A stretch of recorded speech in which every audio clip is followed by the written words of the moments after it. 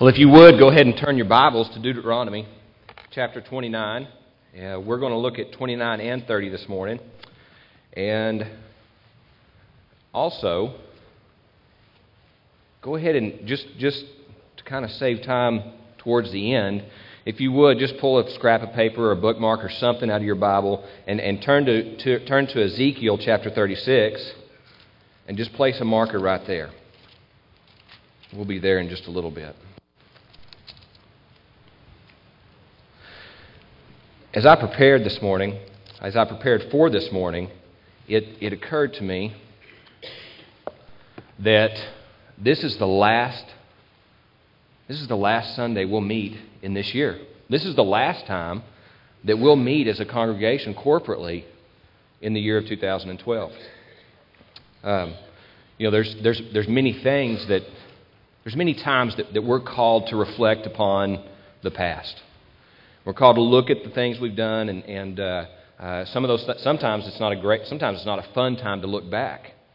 There's maybe an employee evaluation, or an anniversary, a birthday. There's different times in our lives that should cause us.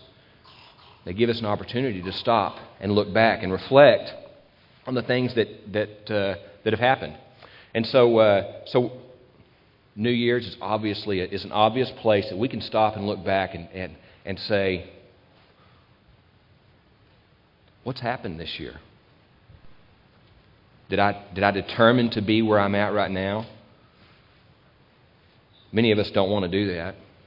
There's two people do several things around New Year's. The most obvious thing that people do, and I looked up a stat, and it's like 40% of people will make a New Year's resolution of some type. I didn't look up the stats for how many of them are kept, but very few of them are actually kept.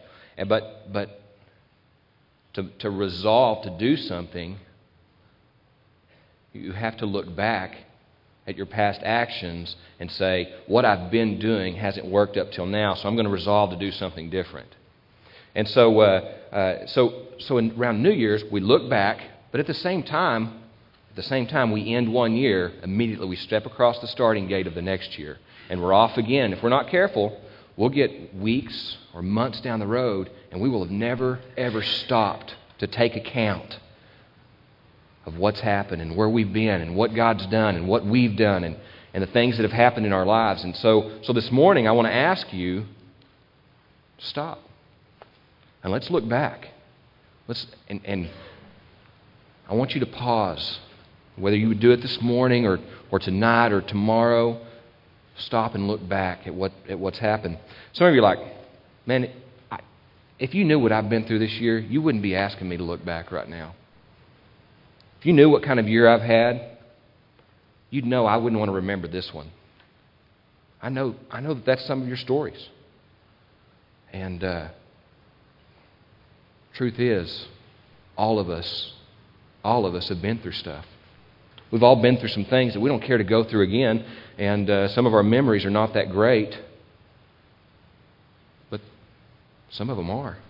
There's some things that we've been through. Some of you have been through stuff that you're like, wow, I look back and man, God has blessed me this year, and I can see it. It is so vivid and clear, and it's obvious. God has blessed me, and some of you are, man, if I'd have known this is where I would end up,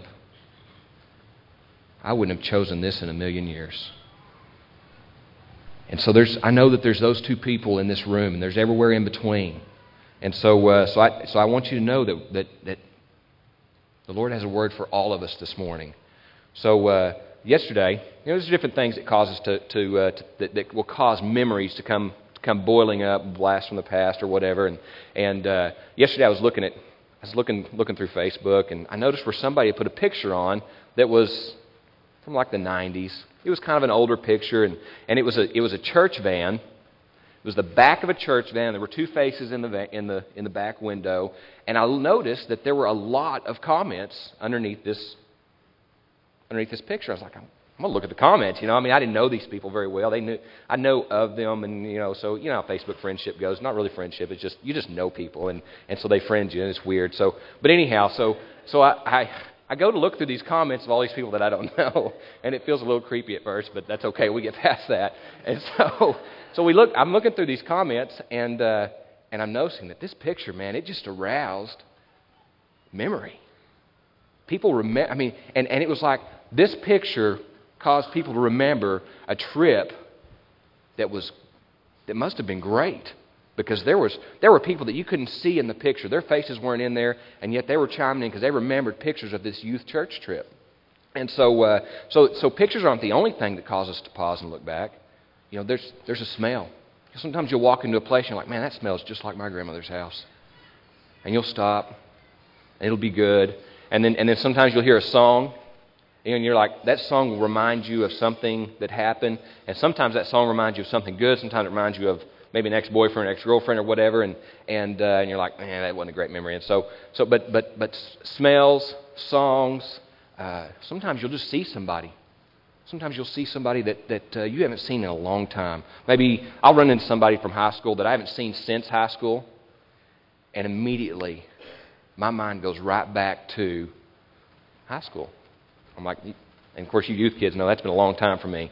But my mind can still go right back there, and the memories are so vivid of what me and that person did, the things we did together, the fun that we had, the places that we went, and man, there's just different things that will cause us to remember stuff. Well, in Deuteronomy, the whole book of Deuteronomy, we find that God's people, Israel, are about to enter into the Promised Land. Israel was led out of Egypt, out of slavery, and the Lord led them through Moses. He used Moses to lead them out of slavery, and lots of miraculous things happened. And he promised them a home. He promised them a place, and he told them it was a place that was flowing with milk and honey. And he said, this will be yours. And all you have to do is trust me. All you have to do is obey me. And all you have to do is go in and take it. Because I'm going to give it to you. And many of us here, sitting here this morning, know the story that the Israelites, they got to the edge of the Promised Land, and what happened? They pulled up there and they sent some spies in. Man, those people in there are big, they're mean, they're ugly, they've got a lot of weapons, and I don't think we can handle it. I don't think we can conquer it. Well, they were right about one thing. They couldn't handle it. But man, they had the Lord God on their side. You remember back in when you were on the playground as a kid, you remember what it was like to not be, most of us were not the big kid on the playground. We were not, most of us in this room were ordinary, average people, and so most of us were not the kid that was the scrappiest or that could fight his way out of anything. Most of us were the kid that, we kind of went around hoping we didn't run into that kid that could beat us up and wanted to. And so, but what about when you had that kid that could tear anybody up on the playground that he wanted to? And he was on your side. And the Israelites had God. They could have gone in and taken anything God wanted them to have, and God told them, it's not like it was a mystery. God told them, I want you to have this. I'm giving it to you.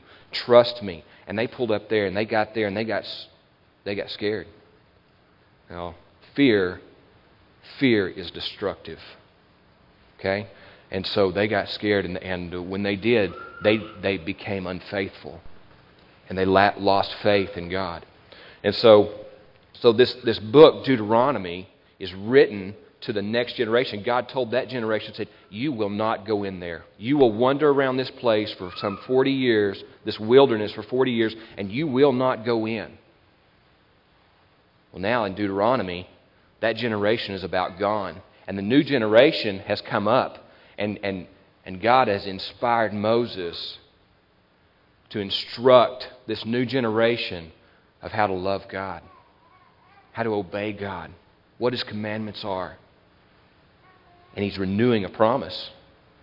He's promising them a home, and He's telling them to go take it. This will be yours. Okay? And even more importantly, He said, I want you to be my people. So Deuteronomy chapter 29, we have an exchange here where Moses is instructing the Israelites between a choice. You have a choice. There's two sides to this coin. and you're going to pick one or the other. And I'm here this morning telling you that each one of us pick one or the other each day. Each one of us will get up each morning and we'll decide, am I going to follow Jesus Christ? Or will I do what I want to do? Will I get up and worship what I want to worship and spend time on what I want to spend time on? Or will I seek to follow Christ today? And so each and every day, I don't want this message. This message is for everyone in this room. If you don't know Jesus Christ this morning, maybe you don't even know you don't know Him. This message is for you. If you've known Him for 20 or 30 or 50 years, this is for you. This word is from God and it's for you. Okay? And so let me we're going to break these two chapters down into 5 things. We're going to move pretty quickly. Let me kind of give you a preview. The first thing he does is what I've kind of asked you guys to do here this morning. The first thing Moses does is he asks the Israelites to remember. To look back and remember. Not just remember what's happened, but to remember specifically what God has done. Secondly, he invites them into a relationship with the Lord God.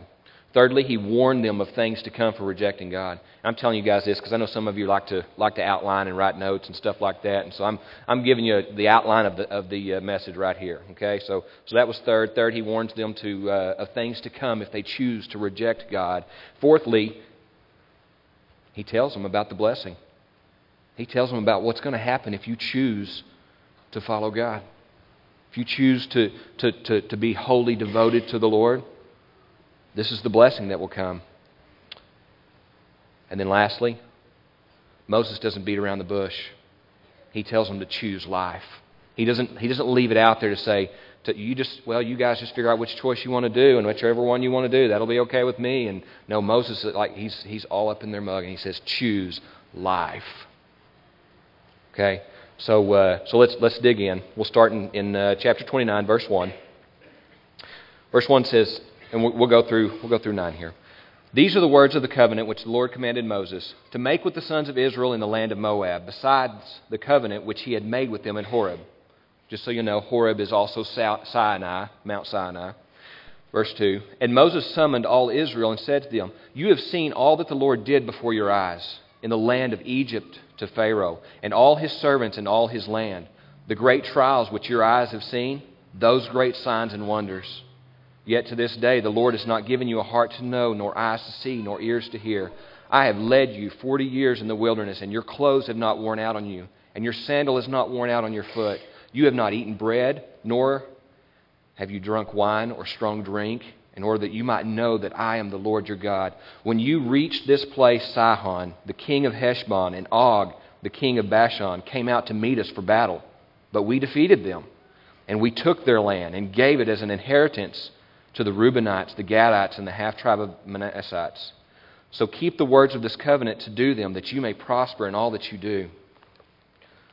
God was making a new covenant with a new generation.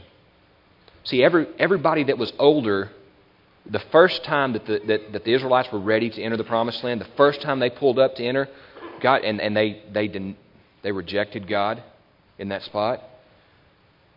God said He said that nobody above the age of 20 will enter in.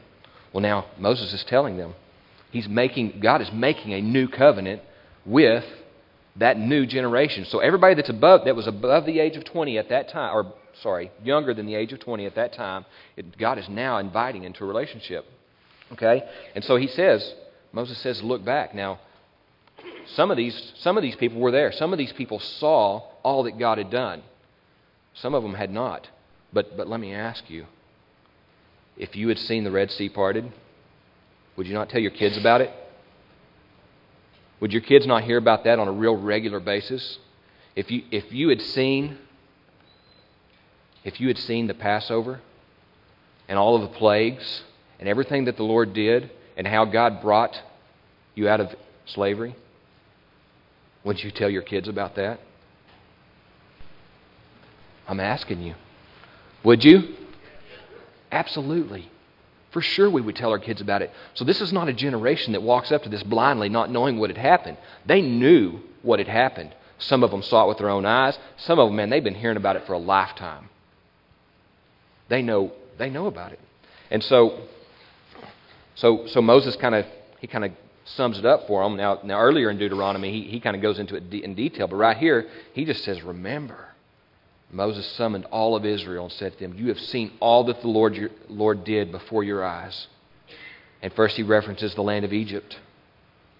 Of course, we saw. Of course, the plagues happened, and this great thing is introduced to the Israelites, the Passover, which does indicate to all the generations to come the coming of Jesus Christ. So that happened in Egypt. And then they saw the crossing of the Red Sea where the Lord parted the waters and they walked across it on dry land.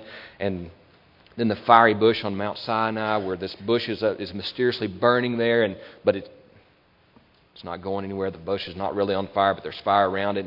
And Moses comes back off this mountain and he's got these tablets. And man, there's all this stuff going on. And you talk about a generation that has some stories now. They've got some stories. And then God's provision in the wilderness. They certainly knew about that. You see in verse 5, "I've led you for 40 years in the wilderness. Your clothes have not worn out." Man, just you hear the provision of God in those verses. God provided for them every day. They had what they needed. They did not lack. Then you see in verse 7 and 8, you may wonder who the Reubenites, the Gadites, and the Manassites are. Man, that's part of Israel. Those are 3 of the tribes of Israel. And so they've already been given some land, and so they've already seen some of the promise come to fruition. And I kind of point all this out because all this is begging the question: have you seen some stuff happen in your life? Have you seen God do some things in your past? I mean, can you look back? Let me just ask you this: do you and Jesus Christ have a story together? Because each one of us can look back, should be able to look back. If you call yourself a follower of Jesus Christ, you can look back through this year and you can see vividly where God has blessed you. His hand's been upon you, man. He may be directing you back into obedience, but His hand was upon you. He may have blessed you in your obedience. His hand was upon you. And you look back and you should be able to recall God's done some things in your life. We look at verse 4. You saw I kind of skipped over that. Man, verse 4 is a tough verse. What do we do with this? "Yet to this day the Lord has not given you a heart to know, nor eyes to see, nor ears to hear." Moses reminds them of all these things that has happened, that God has done for them. And then in the middle of this, "Yet to this day the Lord has not given you a heart to know." Is it God's fault they can't know? Is it God's fault they can't see? And is it God's fault they can't hear? You look at that verse and at a glance you might say, yeah, looks like it's God's fault, man. Why had the eyes that witnessed the Exodus not become eyes of faith? Why did the ears that heard the thunder at Mount Sinai not become ears of obedience? Deuteronomy chapter 6, verse 4 says, "Hear, O Israel, the Lord is our God. The Lord is one." They've heard that message. Why did the people that knew that message in their head, still in their heart, capable of worshiping idols? Too many of us sit here today and we know the message, man. We know the good news. We even proclaim to know Jesus Christ. And we've become idol worshipers. And what are you talking about? Some of you are out there, what is he talking about? I'm not worshiping idols. I do not have a golden calf on my mantle. And I've not been building wood idols. What is he talking about? What are the idols of this day? What are the idols of our culture and our time? Fame, fortune, and pleasure. People worship at the feet of fame, fortune, and pleasure. Fame, of course, the desire to be powerful, the desire to be known, and the desire to reign over something in your life. The desire to sit on the throne of God. It's a sin it's the very first sin. And then fortune. It's the desire to be to be wealthy, to hold whatever you put in the blank that is wealth to you, whether it would be money or homes or cars or family. Man, can our family become an idol? You betcha. You betcha your family can get between you and God in a heartbeat. And you can justify that one as easy as you can justify any other one. Okay? And so verse 4, yet why had God not given you a heart to know, nor eyes to see, nor ears to hear? And let me just tell you 4 things about this verse. 4 things I kind of see about this verse. People are fickle. People are fickle. Just flat out, man, we are a fickle people. We're like one day we're this way, and another day we're this way, and we're a fickle people. Did the Israelites intend to reject God? What was their intention? Their intention was they were going to follow God. They wanted the promised land. I mean, if the Lord God came to you and said, I'm going to give you a land flowing with milk and honey, and all you have to do to follow me, you're like, where do I sign on the dotted line? Their intentions were good. Have you ever heard this saying? The road to hell is paved with good intentions. I looked up yesterday to see who said that. I couldn't find who said it. It's unknown, but nonetheless, the truth is still there. And we can have great intentions, and it won't indicate a lick of integrity. It won't indicate that we're able to follow through with what we say we'll do. We are a fickle people. Number 2, people are still capable of turning away even after witnessing all God has done. I mean, you can look back over a lifetime and see what God has done and still reject Him. Man, these people stood. Everything around them reminded them of what God had done for them. And they could still reject God. Think about Judas. Man, Judas had a front row seat to the miracles of Jesus Christ. Did he not? Judas saw everything Jesus did, heard everything Jesus preached, and he watched people's lives turned upside down and changed. And Judas still able to turn from God and do what he wanted to do. And our hearts are just that way. Number 3, the unrepentant heart. Arrogant, selfish. Some of you are sitting here going, man, that is not me. I am not that. That you are talking about somebody else. That is us. Our hearts are that. Unrepentant, arrogant, selfish. Our hearts prevent us from knowing God.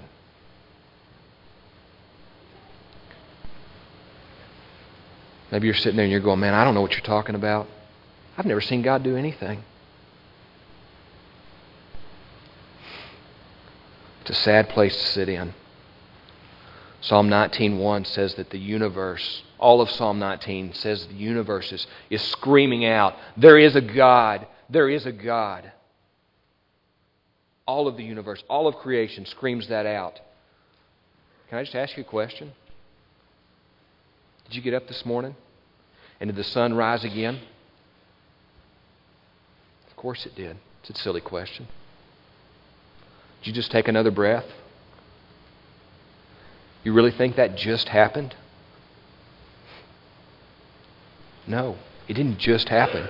A sovereign God set that into motion, and a sovereign God holds all of creation together by the word of His mouth. And yet we're still left to choose whether we would trust and obey and follow. The last thing we can see from verse 4, and it's a gift from God. That any time that somebody would make a choice, that they would recognize a hard heart, and God would turn that into a heart of flesh, and that they would become a person that would be able to follow. That is a gift. That is a grace. That is a mercy. But here's the second thing about that. It's also a choice. And again, these two truths collide with each other, whether God saves people or we choose to be saved. And is God sovereign over who's saved, or do we choose to be saved? Yeah. God gives us the gift to turn and follow Him, and then there's a choice. We as a human have to choose it. And so Psalms 95, and this verse is repeated in Hebrews multiple times, and this is one of my favorite verses of all Scripture. Today, if you hear His voice, do not harden your heart. Today, if you hear His voice, do not harden your hearts. Let's move on. Chapter 29, starting in verse 10. You stand today, all of you, before the Lord your God, your chiefs, your tribes, your elders, and your officers, even all the men of Israel, your little ones, your wives, and the alien who is within your camps, from the one who chops your wood to the one who draws your water, that you may enter into the covenant with the Lord your God and into His oath which the Lord your God is making with you today, in order that He may establish you today as His people, and that He may be your God, just as He spoke to you and as He swore to your fathers, to Abraham, Isaac, and Jacob. Now, not with you alone am I making this covenant and this oath, but both with those who stand here with us today in the presence of the Lord our God, and with those who are not with us here today. You know, we see right here an invitation into relationship. And the invitation, first thing we see, verses 10 and 11, the invitation is for all. Who did God leave out of the list? When Moses penned this, was there anybody left out of this list? It's for everybody. He includes everybody from the top of the social ladder to the bottom of the social ladder, whether you are a chief, an elder of the tribe, or just somebody that hauls buckets of water. Man or woman or child. Everyone is invited. And so it kind of reminds me of John 3:16. We spent some time on John 3:16 in here, and it's for God so loved the world. Now, who does that encompass? That is everybody. God so loved the world that whoever believes in Him shall not perish, but have eternal life. And whoever, the choice, the invitation is made to everyone. Second, the invitation is ongoing. Look at verses 14 and 15. Now not with you alone am I making this covenant and this oath, but both with those who stand here with us today in the presence of the Lord our God, and with those who are not with us today. And Moses is saying, this is with you and those that would come after you. The invitation is open. And just the repeating of today. Today. You have the choice today. The invitation is today to choose. You may wonder why would God make that invitation? Why would He do that? We'll look back at verses 12 and 13. He tells us that you may enter into covenant with the Lord your God and into His oath which the Lord your God is making with you today, in order that He may establish you today as His people. God desires a relationship with His people. He desires a relationship. And we should be floored by that. That is an astonishing assertion. Do you think God needs anything from any of us? Does God need us? No, He does not. There's a saying that I heard somebody say, and it goes like this: If I won't do it, God will find someone who will, and I'll miss the blessing. God's desire is for us to enter into relationship with Him. He doesn't need us, but it's an astonishing thing that He wants us. He is after us. Okay? So there's the invitation. Verse 16, the warning. Here's the warning, and He clearly explains both sides of the coin. The warning, verse 16. For you know how we lived in the land of Egypt, and how we came through the midst of the nations through which you passed. Moreover, you have seen their abominations and their idols of wood, stone, silver, and gold, which they had with them. Look back at verse 16. I looked at this and I went, "What? You hit that and you almost miss it." Verse 16, for you know how we lived in the land of Egypt. Can somebody tell me how the Israelites lived in the land of Egypt? Slavery. That's exactly right. All right, so you know how we lived in the land of Egypt. We were in slavery, man, and how we came through the midst of the nations through which you passed. And I had to sit and think about that. I had kind of a dense moment. How did they come through the nations in which they passed? I mean, how were they led through the wilderness? Pillar of cloud and fire. Cloud by day, fire by night. The Lord did not abandon them to wander around in the wilderness. He led them every single day. And Moses reminds them right here, because he's calling them constantly to look back. This is the choice that I'm calling you to make. I'm calling you to choose God today. This is and so he reminds them, this is what God removed you from. This is how He did it. In verse 17, He gives them the other side of the coin. Moreover, you have seen, this is if you choose the other way, if you choose not to follow God. Moreover, you have seen their abominations and their idols of wood, stone, silver, and gold, which they had with them. Who's He talking about? He's talking about all the nations that they traveled through. Man, they came into contact with some other people, and they were idol worshippers, pagans. They did not believe. They did not know God. Verse 18, so that there will not be among you a man or woman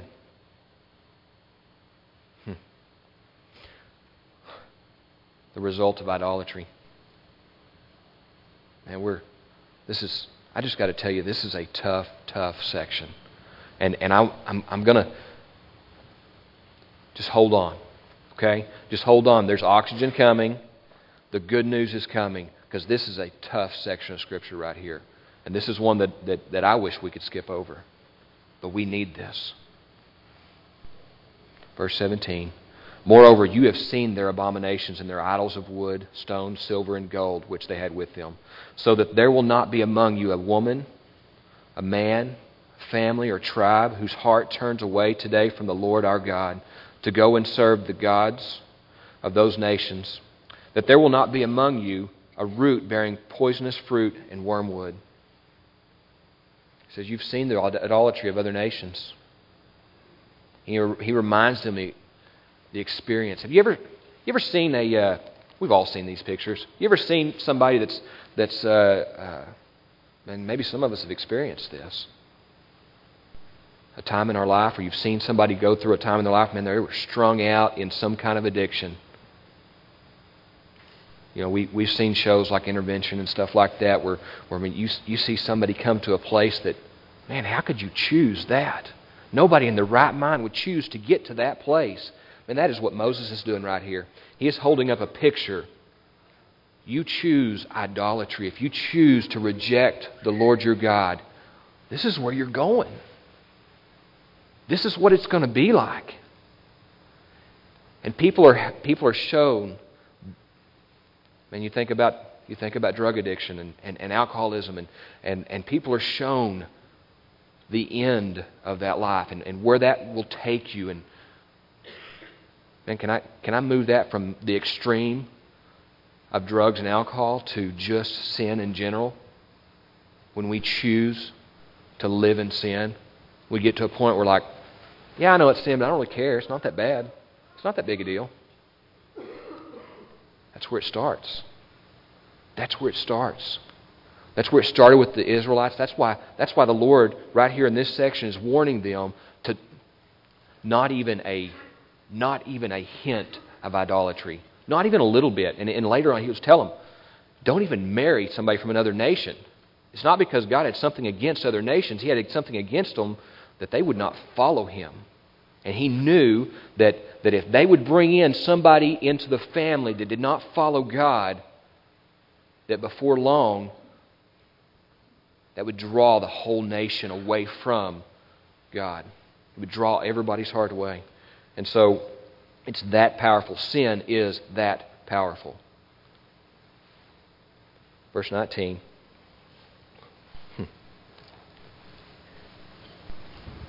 Shall be, when he hears the words of this curse, that he will boast, saying, this is a devastating verse.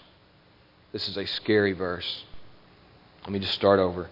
It shall be, and he's talking about the person that is chosen to reject God and to worship idols. It shall be when he hears the words of this curse that he will boast. Devastating. To hear the words of a curse and boast. Saying, I have peace, though I walk in the stubbornness of my heart in order to destroy the watered land with the dry. I have peace. People, church, this is the picture of a heart that's not repentant. You're wondering right now, man, am I repentant? Have I repented of sin in my life? Well, ask yourself, am I boasting about sin? Am I boasting that in essence they're saying, I really don't care how this affects anybody around me. I don't care how this is going to affect me later. I don't care how it's going to affect my family. I don't care what my decision. I don't care how that's going to cause pain in the lives of those that are close to me. I don't even, much less, give a thought to the future generation. I'm going to do what I want to do because I want to do it because it'll make me happy and it'll feel good. Verse 19, that's what verse 19 is saying. That person just boasts. And that is a stubborn, arrogant heart. And you're sitting there going, some of you are going, man, that's not me. I'm going to tell you, that's me. That is me. That is all of us. We have had that. If we're not there now, we've been there, and we may get there again. Not careful. We can get to a place and say, I'm saved. I'm a Christian. I don't deal with that anymore. And people are around you going, what are you talking about? Have you not seen this part of your life over here? Have you not seen that at school you're totally different than you are at church? Have you not seen that at work you're like an animal, and at church you're like some kind of, you're a fairy I've never even met before? It's boasting in the stubbornness of our heart. And then verse 20, it's even worse. Because here's the consequence. The Lord shall never be willing to forgive him. Why? I thought Jesus loved all and could forgive everybody, and that's why he died. Yeah, that is why he died on the cross. That is. Jesus Christ came and lived a perfect, sinless life, died on a cross, and was raised again 3 days later to save all of humanity. But you have a choice. You have to choose him. The Lord shall never be willing to forgive him. Why? Why will he not be forgiven? Because he will not repent. He will not repent. He will continue on doing what he's been doing, and he will not follow God. But rather the anger of the Lord and his jealousy will burn against that man, and every curse which is written in this book will rest on him, and the Lord will blot out his name from under heaven. Then the Lord will single him out for adversity from all the tribes of Israel, according to all the curses of the covenant which are written in this book of the law. Wow. I'll tell you the thing that came to my mind when I saw verse 20, the end of it, and the Lord will blot out his name from under heaven. There's another place where we see that if your name is not written there, you have a harsh future, to say the least. And that is the book of life. Revelation chapter 20. You don't have to turn there. Maybe just write this down in the margin of your Bible. Revelation chapter 20, verses 11 through 15. Then I saw a great white throne, and him who sat on it, from whose presence earth and heaven fled away, and no place was found for them. And I saw the dead, the great and small, standing before the throne. And books were opened, and another book was opened, which was the book of life. And the dead were judged from the things which were written in the book, according to their deeds. And the sea gave up the dead which were in it. And death and Hades gave up the dead which were in them. And who is he talking about? He's talking about people in verse 19. Those that are unwilling to repent and follow God and follow Jesus Christ. That's who he's talking about. The dead in Hades gave up the dead which were in them, and they were judged, every one of them according to their deeds. Then death and Hades were thrown into the lake of fire. This is the second death, the lake of fire. And if anyone's name was not found written in the book of life, he was thrown into the lake of fire. And that just begs a very simple question. Is your name written in the book of life? Because if it's not, your future is very clear. You don't have to wonder what your future is. If your name is not written in that book of life, you're on the wrong side of the fence.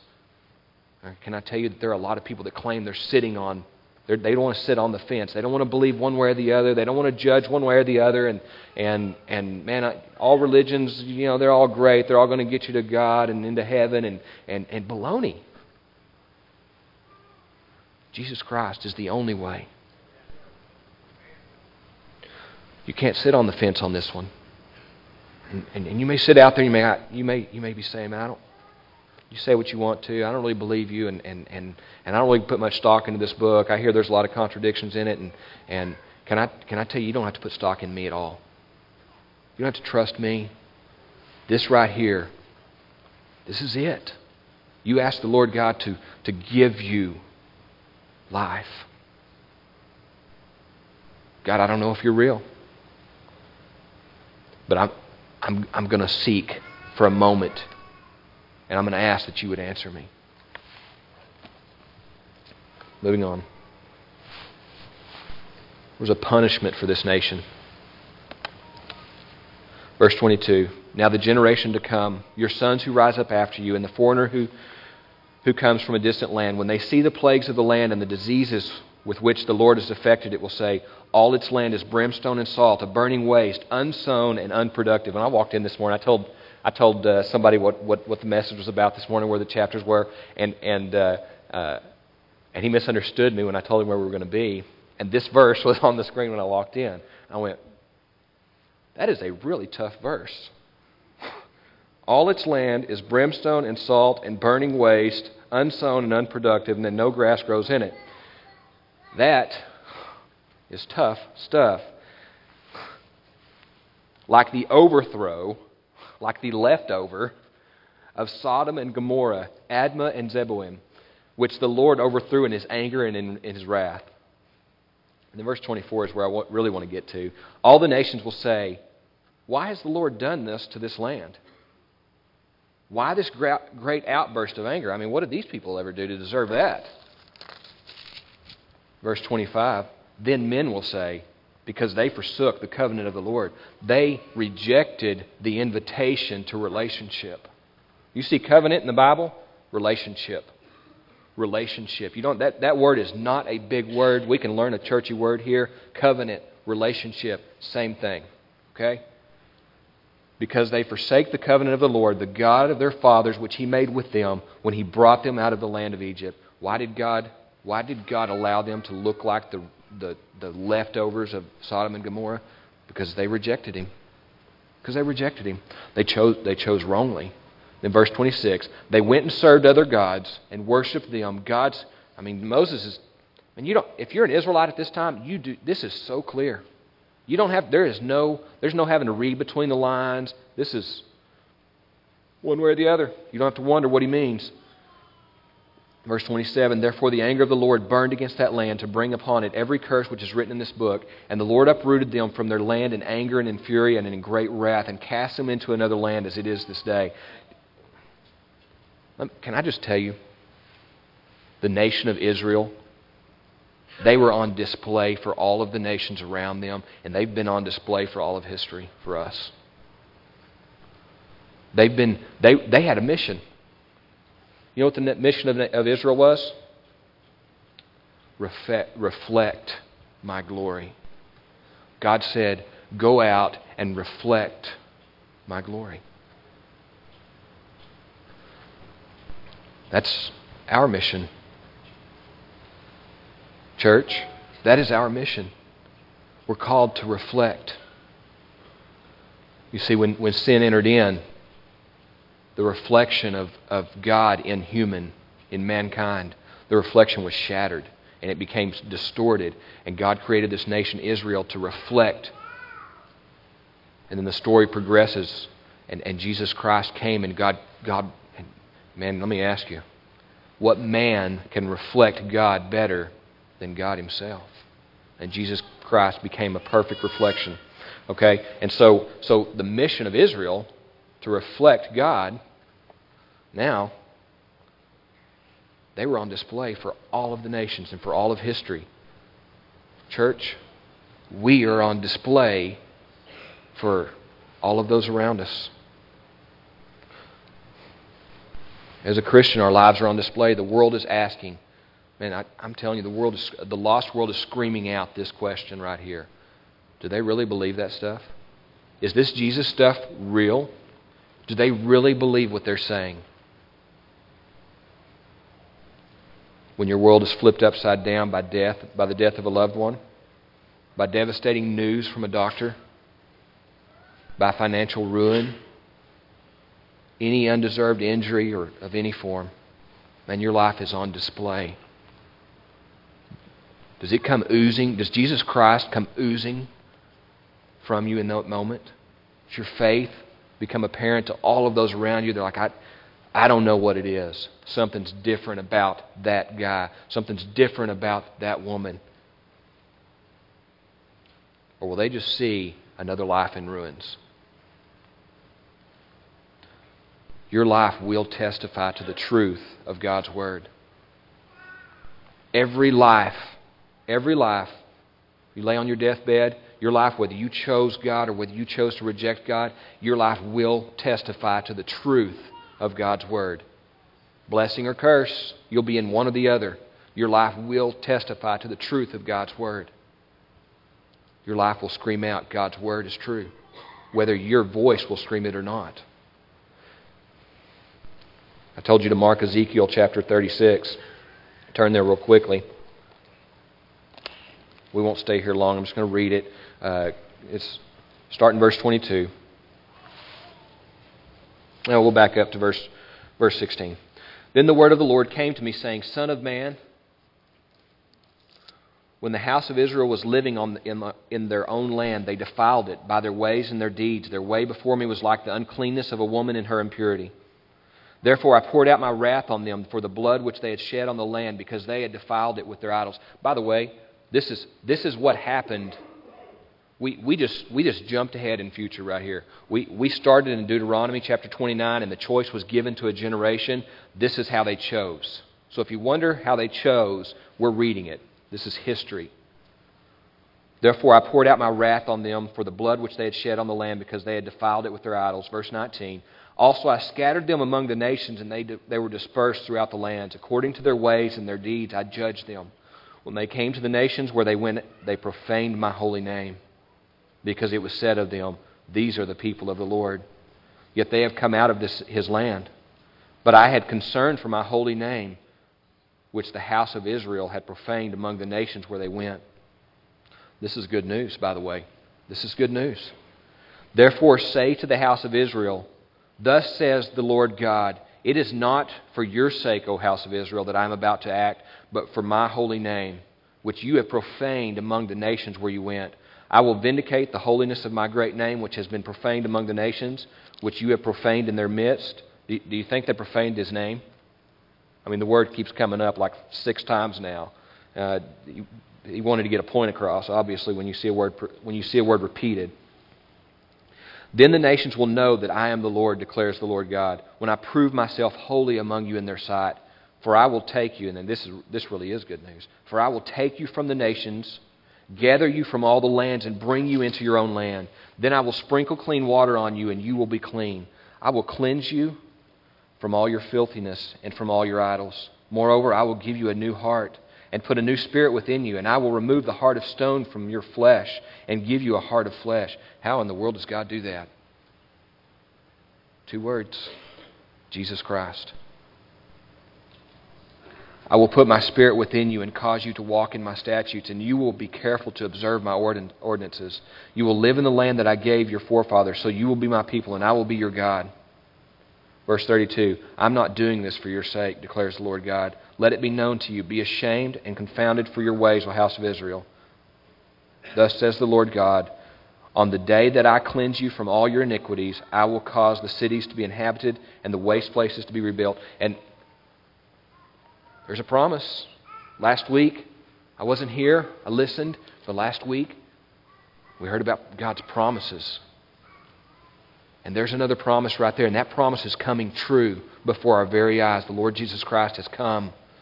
And someday Israel will be restored. That day is coming. It's not happened yet.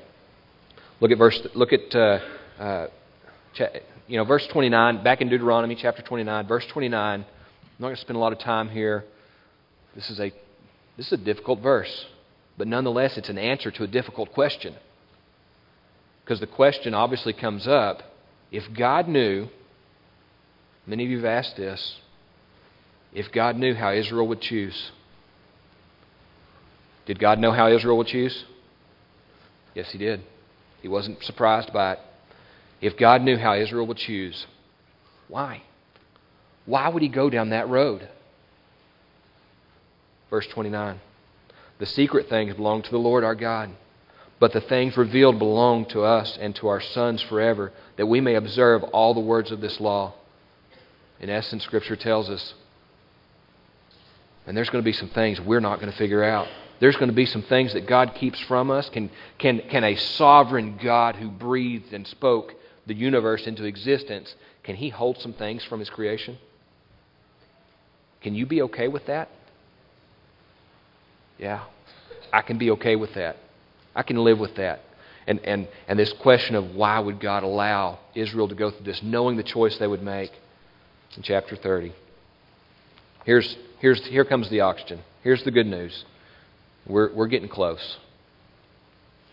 Verses 1 through 5. So it shall be written, when all of these things have come upon you, the blessing and the curse which I have set before you, and you call them to mind in all the nations where the Lord your God has banished you, and you return to the Lord your God and obey Him with all your heart and soul, according to all that I command you today, you and your sons, then the Lord your God will restore you from captivity and have compassion on you, and will gather you again from all the peoples where the Lord your God has scattered you. If your outcasts are at the ends of the earth, from there the Lord your God will gather you, and from there He will bring you back. The Lord your God will bring you into the land which your fathers possessed, and you shall possess it. And He will prosper you and multiply you more than your fathers. Our God is sovereign. Our God is sovereign. I don't know if you noticed the use of the word will and shall in those 5 verses. He will do it. It's like 7 times. He will do it. He shall do it. It shall come to pass. It's going to happen. And you can bank on it. This is going to happen. And it doesn't matter.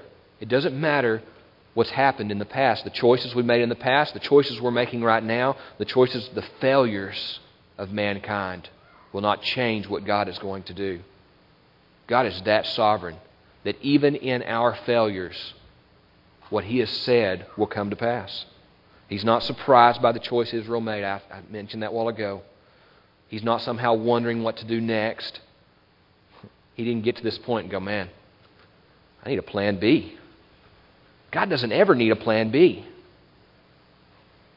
He'll never need one. He rules, I like this. James MacDonald says this all the time, another pastor I like to listen to. He rules the universe with His feet up. His leading, His ruling here is not stressing Him or stretching Him in any way. That is the God that calls us into relationship with Him. He is that sovereign. Look at verse 6. This verse is screaming out the gospel. Moreover, the Lord your God will circumcise your heart and the heart of your descendants, to love the Lord your God with all your heart and with all your soul, so that you may live. Jesus Christ.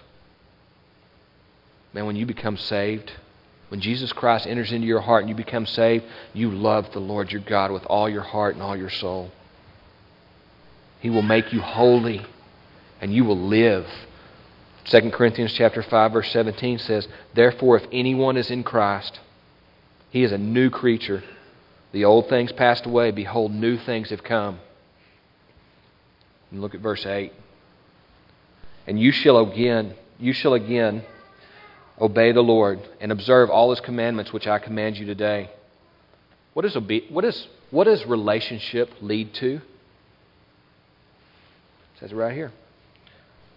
You shall again obey the Lord. Relationship leads to obedience. And maybe you're out there and you're going, what is all this obedience stuff? That sounds kind of Old Testament to me. And man, I'm part of the New Covenant, and we're about love. We're just all about love. Now wait a second. Jesus Christ says, if you love me, you'll obey me. If you love me, you'll obey me. And relationship, and let's not get the cart before the horse here. Let's not try to do a bunch of stuff we're not capable of. Let's enter into relationship, and let's love the Lord our God with all our heart and all our soul, and then we'll be able to obey.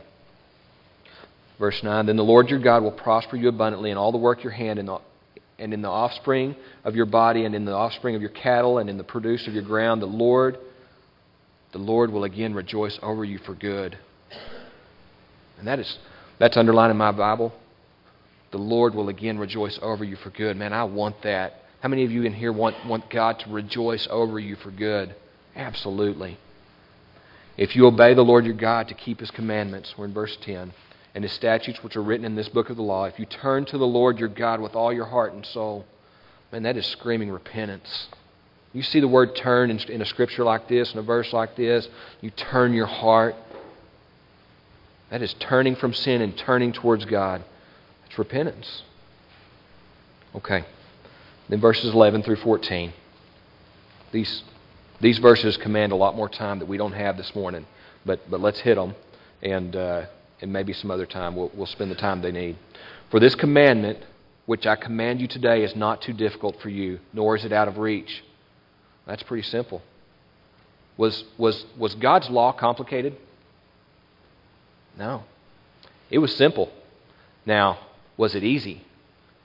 Obviously, it's not easy. The Bible says we all fall in many ways. It is not in heaven that you should say, who will go up to heaven for us to get it for us and make us hear it, that we may observe it. Nor is it beyond the sea that you should say, who will cross the sea for us to get it for us and make us hear it, that we may observe it. But the word is near you, in your mouth and in your heart, that you may observe it. Just a couple of things. It is true. We all fall in many ways, and we've all have sinned. As believers, do we struggle with sin still? Yeah. We sometimes buy into the lie that we don't have to talk about sin. That we don't deal with sin anymore. Or I'm not supposed to deal with sin anymore, so I'm definitely not going to talk about it. And as believers, we still deal with sin sometimes. We absolutely do. But how many times have you heard a believer say, I'm just a sinner. I can never be perfect. I'm always going to screw things up. Remember the donkey on Winnie the Pooh? What's his name? Eeyore. Eeyore was that guy. I don't know how many Eeyores we have out here in this crowd, but there's almost certainly an Eeyore or two out here, and you've run into them in your life where I can never get it right. It'll never turn out right for me, and I'll never. Man, there are some Eeyore Christians running around, and that is not a life in Christ. We all fall in many ways, but how about this? I'm not who I want to be. I'm not who I want to be, but by the grace of God, I'm not who I was either. This is called sanctification. Another church word, man, we're learning two of them this morning. Sanctification. Not who I want to be, but by the grace of God, I'm not who I was either. I'm growing.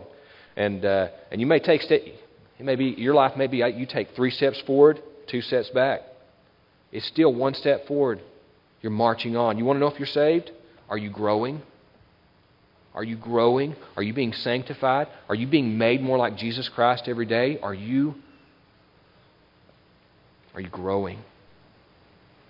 Then verse 14. But the world is very near you and in your mouth and in your heart, that you may observe it. This thing is in your heart. This is not lipstick on a pig. This is not window dressing. Christianity is not some external change to our lives. Christianity is from the inside out. If you have the Spirit of the living God living in you, you can't help but be different. You absolutely can't help but be different. If you have the Spirit of the living God living inside of you, you will be different. And my closing remarks to you today are just this. Man, I can't say much about verses 15 through 20 except just read them to you. And so what I'd like to do in closing, I want to read these to you. There's such incredible power in these words, and I'm not going to add anything to them. So me read these to you, and when I get done, I'm going to pray. Micah, you go ahead and come up whenever I start praying and lead us in a time to respond. Can I ask you? Can I just encourage you to do one thing for me? Please don't neglect this time. This is just an extension of our time in worship, but don't neglect it. Would you be a part of it? For somebody here this morning, it may be the most important moment of their life. Don't neglect this time. Okay? Not this morning, not next Sunday. This is when we come together and worship as a family.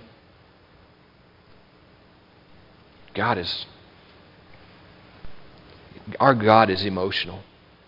I don't know if you ever thought about that. Our God is an emotional God. He rejoices over us. He is happy when we choose Him. And man, He grieves when we don't. And so we'll read this and then we'll close. Verse 15 of chapter 30.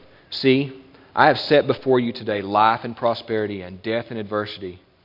And that I command you today to love the Lord your God, to walk in His ways, and to keep His commandments and His statutes and His judgments, that you may live and multiply, and that the Lord your God may bless you in the land where you are entering to possess it. But if your heart turns away, and you will not obey, but are drawn away and worship other gods and serve them, I declare to you today that you shall surely perish. You will not prolong your days in the land where you are crossing the Jordan to enter and possess it. Verse 19, I call heaven and earth to witness against you today, and I have set before you life and death, the blessing and the curse.